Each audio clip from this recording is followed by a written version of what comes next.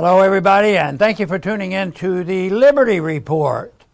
With us today is Chris Rossini, our co-host. Chris, welcome to the program. Great to be with you again, Dr. Paul. Very good. And Chris, we're fortunate today to have a special guest. He's going to be with us for the program. And many of our people in our audience know his name, and I will repeat it, and that is Jack Spirko, and he has the Survival Podcast. He's been doing it for 14 years, and he's still surviving, so he must have a good report. So I would say that, Jack, welcome to the program. Well, thanks for having me today, Dr. Paul. It's a big honor to be on. Very, very good. And Chris, go ahead and say hello to Jack, and let's go on with the discussion. Yeah, Jack, it's great having you on the show. And, one of the big reasons we invited you on is we live in unusual times, especially for Americans. We're not quite used to what we're going through. And, on this show, we often talk about the marriage of big government and big corporations, how they work hand in hand with one another. It was very obvious during the COVID tyranny that we experienced. And even most recently, we've reached a point in this country where baby formula is being shipped not from America out to, poorer countries where babies need to, mothers need to feed their babies, but the baby formula is being imported in via the military so that American mothers can feed their babies. Obviously, we're on a bad path in this country. We wanted to ask you first, you came up back in 2008 with the term modern survivalism. Now, what does that mean, and why did you come up with it? So having kind of a background in marketing, if I was going to put together a podcast, I wanted to make sure that I had something to kind of anchor on. And so I wanted something that was original. So I went on Google and put in modern survivalism with quotes around it. Nothing came up. And I did the same with modern survival, modern survivalist. It's like, okay, I'm going to anchor on this. So what I mean by it is we don't turn away from all of the technology we have. We don't run away and hide in a bunker somewhere. But we also take those primitive skills, those wilderness skills, those hard skills that our grandparents knew well. And we kind of marry that all together. And you're right with the turmoil that's going on. I think we need this now more than ever. The tagline of my show is like the clunkiest, worst tagline ever, but it says what it is. And it's, helping you live a better life if times get tough or even if they don't. Now, I've done this for a long time, and I've built a good following, but there was also always the contention of, it's craziness or whatever. Most of those people weren't listeners anyway, but it was amazing the way things changed just a few years ago and how many, wow, you were right, emails that I got. It is difficult times, and I don't think they're going to get necessarily easier. I think we're in a position where what's difficult is going to move around. You mentioned formula right now. That's a problem. I think it's going to be everything in a couple of months with the diesel reserves. And so we need to be adaptable and non-brittle in our lives. And so what I really do is lifestyle design, but modern survivalism markets a little bit better, I guess. Jack, your statement says also that you specialize in self-sufficiency, self-reliance, and personal liberty. That's all, very good stuff. And, of course, that's what we need more of, and we're getting less of it all the time because it's been taken over by the authoritarians who believe that the people themselves don't have the ability, desire, or understanding on how to take care of themselves. But it's very destructive. And, if people follow what you're talking about and what we're interested in, is one else that they gain is self-respect. And I think that sometimes people don't realize that might be one of the bigger issues because it's a lack of self-respect that causes people to almost be self-destructive. They're like a masochist. And if you look at our society, why are they doing these dumb things? Some have ulterior motives and some have guilt about it. White guilt and all these things. They listen to that and they don't have the confidence. I've always believed that this self-respect and confidence that I like to see comes from productivity in a simple way or in a big way. that we're all meant to be productive at all different levels. And when we do something, like you've done, have a letter here for 14 years, you've been productive, you've had goals, and I'm sure you feel good about it. But I think being productive is so important, and the idea of self-respect is something that ultimately, that is one benefit. If we're able to take care of ourselves, we will gain self-respect. So I don't remember who said this, but somebody said something to the effect of that sovereignty cannot be given, it can only be taken, it can only be claimed, it can only be asserted. And I think that what you're talking about is asserting that personal sovereignty, to have that personal liberty. And it does come by being productive in a large number of ways. I'm very satisfied with the fact that today I'll record episode 3100 of my podcast. I mean, that's a long track record. I don't know if there's any other podcast out there that's got that continuous track record.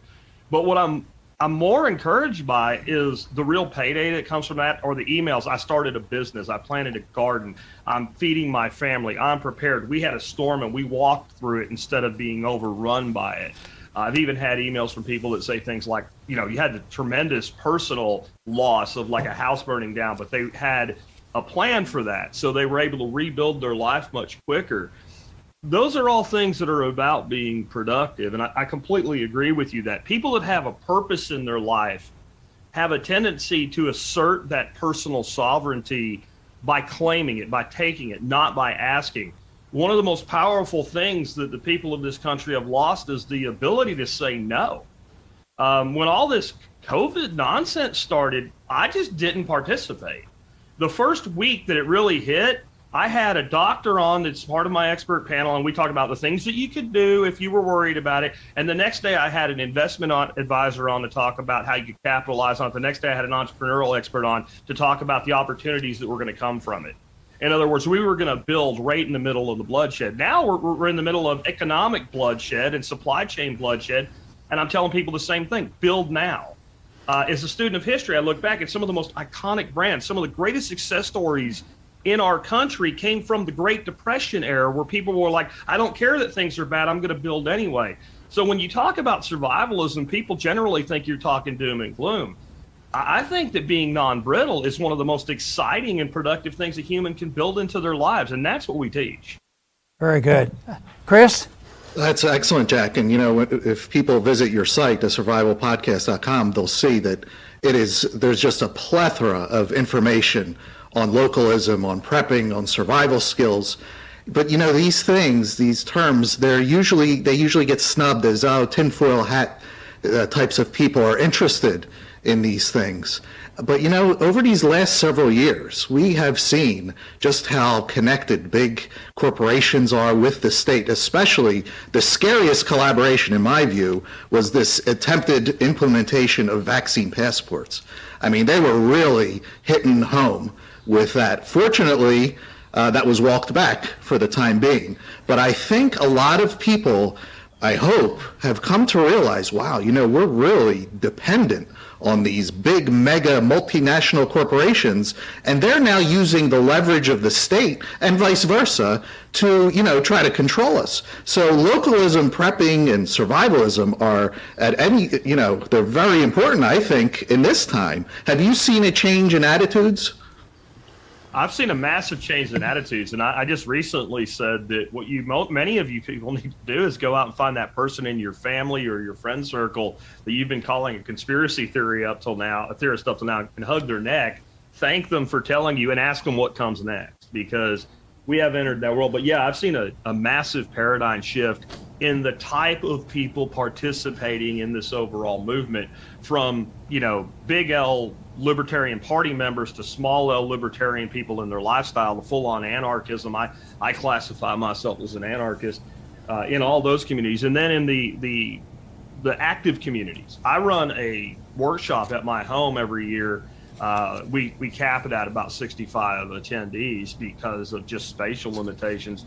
But the demographic of that has shifted over the years to, it started out, it was more bushcraft type people and stuff like that, people who were big into permaculture, and that's still there. But now we have professional engineers, we have lawyers, we have doctors showing up to hang out for a week in my garage. I was just part of an event called Exit and Build put on by John Bush. Amazing event. There were over 500 people in live attendance and 20,000 people on the live stream.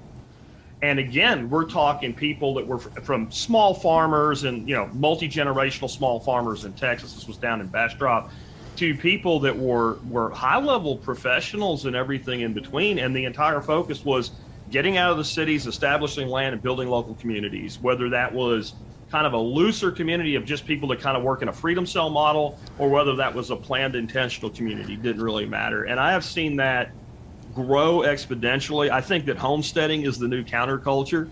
And I think that freedom is the thing that unites that counterculture, that we have started to realize our grandparents weren't stupid. Our grandparents were really smart people. And when they scoffed as our parents went out and squandered long-term wealth for short-term gain, and we were like, who's right here? I think, Gen X has kind of figured out that grandpa and great-grandpa were right. And we're following that course. And I've seen an incredible inflow. And again, it's not the numbers. The numbers are, that happens. There's cycles in any kind of demographic or cohort. It's the diversity of the inflow. It's all sexes, it's all races, it's all sexual preferences. I mean, it's all the people that you would think that would be put off by the term survivalism are on just a constant inflow at this point. Everybody gets influenced by the prevailing propaganda, and that's been the biggest enemy. But I still give a lot of credit to the people who do get exposed, and sometimes I'm sure you get disappointed by the lack of enthusiasm. But I still see a lot of people. They get a little information, all of a sudden they can change and see the difference, especially when the world's falling apart. You guys better start challenging this. Look at what's happening to you. The authoritarians depend on submissiveness and also compliance, and we certainly saw that for COVID. And that became like a contagious disease. That was more infectious than any virus ever could be, and that is the authoritarian that existed. There's a saying that I've used quite frequently, that truth is treason in an empire of lies. So when people are telling the truth gets buried because it's a real enemy to this system that we're trying to stop. So we live in an age, and you're involved in it already, Jack, in trying to seek the truth and get it out there and give people an option. And but the self-reliance is the enemy of truth, because if you become self-reliant, you don't have to listen to all this stuff. That you have to be obedient to the government. The government will take care of you from cradle to grave. So I think it's very, very important that people, have sources to gain the truth. I think that's the biggest problem we have today. And I was just wondering what your comments on that. And everybody, I'm sure, gets frustrated with this, no matter how much we think we're involved in finding these solutions. But where do we send people? How do we get them interested? I think it's individual, but there's also sources out there. If you want to find, we spend a lot of time on foreign policy, so we're seeking people that we can trust, and I think that's important also in economics. Well, one of the things I've done a lot on in episodes over the years is not telling people what to think, but how to think, how to analyze something and determine what they choose to believe after hearing both sides. And you're going to have to go out and seek the counter voice. You mentioned foreign policy. One of the guys I think is doing incredible work right now, I don't know if you're aware of him, his name's Patrick Lancaster. He's embedded with Russian troops in the conflict in Ukraine, but he's been there for 8 years. Reporting on that war. And I'm not taking a side on that or anything other than I don't think we need to be involved in it. But at least the man standing in the middle of the actual battle, telling you what's actually happening from his vantage point, our media is not doing that. But what I've noticed about people like Patrick Lancaster and others in that space is they always say, don't believe me, listen to what I'm saying, educate yourself, and go listen to the other side and draw your conclusion. And one of the pieces of advice that I've given people over the years is to always put at least 1% more trust in the people that tell you that than the people that tell you not to listen to anybody else. Right. But the reality is I'm more encouraged right now than I've been in my entire life as I see people begin to realize that we are going to have to assert our sovereignty and do this on our own. And I think people are waking up to the concept of time preference. And I think what's really jacked us up, and it goes straight to our monetary system, is a short-term versus a long-term time preference. And all the things we're talking about, whether it's, ensuring your wealth with gold. I'm a big Bitcoin maximalist, so moving into the Bitcoin world about a capped currency and long-term guarantee, you can't inflate it, you can't seize it. But even things like homesteading and things like that, these are all things that move the time preference out. The man who plants, salad is doing a good thing, but he's also thinking about what's going to happen in the next 30 days. The man that plants a tree is thinking about his great-grandchildren. And if we are going to do this, the primary thing that we need to do is change our time preference. And that's with economics. That's with how we manage our households. That's how we manage our business. I discovered this a long time ago, before I was even podcasting. So it's probably 20 years. I was in Manhattan, and I'm going through all these amazing places. I worked there at the time. And I looked at some of the churches and the architecture. And I looked at the sculptures on the outside of them, and I stood there with awe. And I realized in that moment that we would never build that today. And the time that they built that, gold was money. And when you had a hard currency, you were thinking 5, 6, 7 generations into the future. When you're sitting here with this fiat currency that we have, you're thinking about right now, today, what can I get now? A long time preference today is 90 days. You can't build a multi-generational society thinking a quarter ahead. You have to be thinking about the grandchildren and great-grandchildren you'll never even know.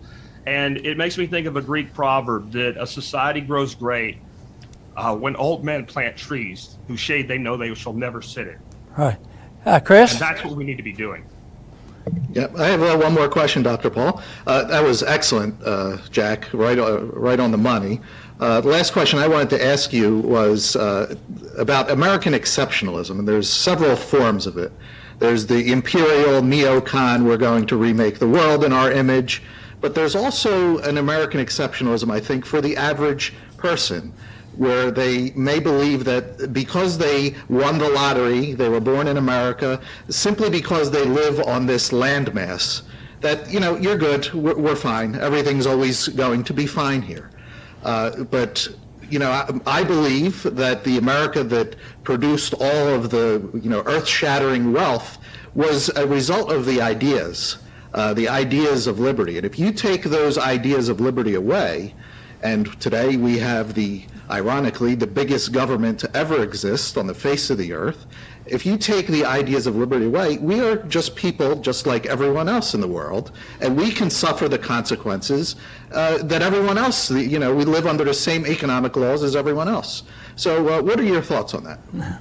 So back when I was a kid, I remember my father talking to me like I wasn't a kid. That was one of the things he did really well, was stretching you. And I remember, though, sometimes I would think, geez, I don't know what the old man's talking about here. And he would say that the government that starts out the smallest will actually become the largest, because the limited power they have will result in tremendous prosperity for the people. But then over the years, they'll use one power to make another power, and they'll use those two powers to make two more powers, and they'll keep increasing their power, and they'll have lots of money to fund the things that they want to do. And I think that's the exact mess that we're in. In spite of that, there is still an exceptional component to that, which is the nation of America, the United States, right? And that is our form of government in a republic. And the federal government has done everything they can to eliminate that exceptionalism. But we saw it was revealed, like many things were, when the COVID pandemic hit and all these crazy lockdowns started. My life in Texas did not change. Now, there was some lockdowns and stuff, but I just ignored it. I just went on with my life. But then the rest of the state kind of went on with their life mostly 60 days into it, because our governor woke up, found his spine, and decided we're not doing this and not participating, and let the state go back to normal. And friends of mine that I grew up in Pennsylvania and Florida, people in Florida, their life was a lot like mine. People that I grew up with in Pennsylvania, their lives were destroyed. And people in California and New York, it was worse. And I realized it wasn't just that their lives were worse. They were more afraid. They had been pushed to fear. But there were a lot of them that said, you know what, I'm not doing this anymore. And people that were so proud of living in New York, I remember getting emails, I'm moving to Florida, I'm moving to Texas, I'm moving to, some other state. And that is the remnant of the true exceptionalism that was this country, that we were to be laboratories of liberty. And by having the ability to choose the jurisdiction in which you resided and did business in, that meant that there was a check on stupidity and a check on insanity and a check on financial ignorance. And that if a state did poorly enough in those areas and other areas, people would leave and take their wealth, their time, their talent, their businesses, their families with them. And if you want to restore that, then people need to get some damn self-respect. And they need to understand that when it comes to making the hard decision of moving, there are people that risk being shot by a machine gun to get over the Berlin Wall, okay? And we live in a republic where you can rent a U-Haul and move and make some new friends and establish a new business. And it may be hard, but if you don't understand that the place you're living is not worthy of the honor of your presence, it's over. And if we don't figure that out right now, we're going to look like Europe. And I just talked about this yesterday. I'm not putting anybody down in Europe, but I feel like Europe is lost. When I listen to Europeans who are supposedly pro-liberty Europeans, I'm like, these guys are left of the left here. And it's due to something that this is going to be a hard thing for people to hear. I believe that our government and our corporatocracy and our oligarchy has been exceptional at doing one real thing: domesticating human beings. We have been domesticated like an animal. And the way you domesticate an animal is you take it from its mother and father at birth, and you raise it as its parents, and you feed it, and you care for it, you put it by, and you take a wild pig and put it in a pig pen, and by the time it's one generation old and you fed it from a bottle as a baby, it will let you take its children. And that's where we're headed. So I know Dr. Paul's big on this too. My final message for all, take your children away from the state's school system. I am right now, my wife and I, we homeschool our grandchildren. I wish I would have known this when my son was in school. This is the number one thing you can do to restore American exceptionalism, is make Americans exceptional again, and then America might be as well. Very, very good, Jack. I want to follow up on a statement that you made about the significance of people paying attention at one time, and still to some degree, about the beautiful, wonderful architecture of Christian churches throughout Europe, representing an age that doesn't exist right now. But Murray Rothbard was a good friend, and he claimed he was an avowed atheist, but he never convinced me that he really was. But anyway, one of his hobbies was when he would travel and go to Europe, and he was an expert on a lot of things. But one thing was, he was an expert on Christian architecture of the churches. So that sort of was a thought that came to my mind when you were emphasizing the significance that why these churches might have been built at that particular time.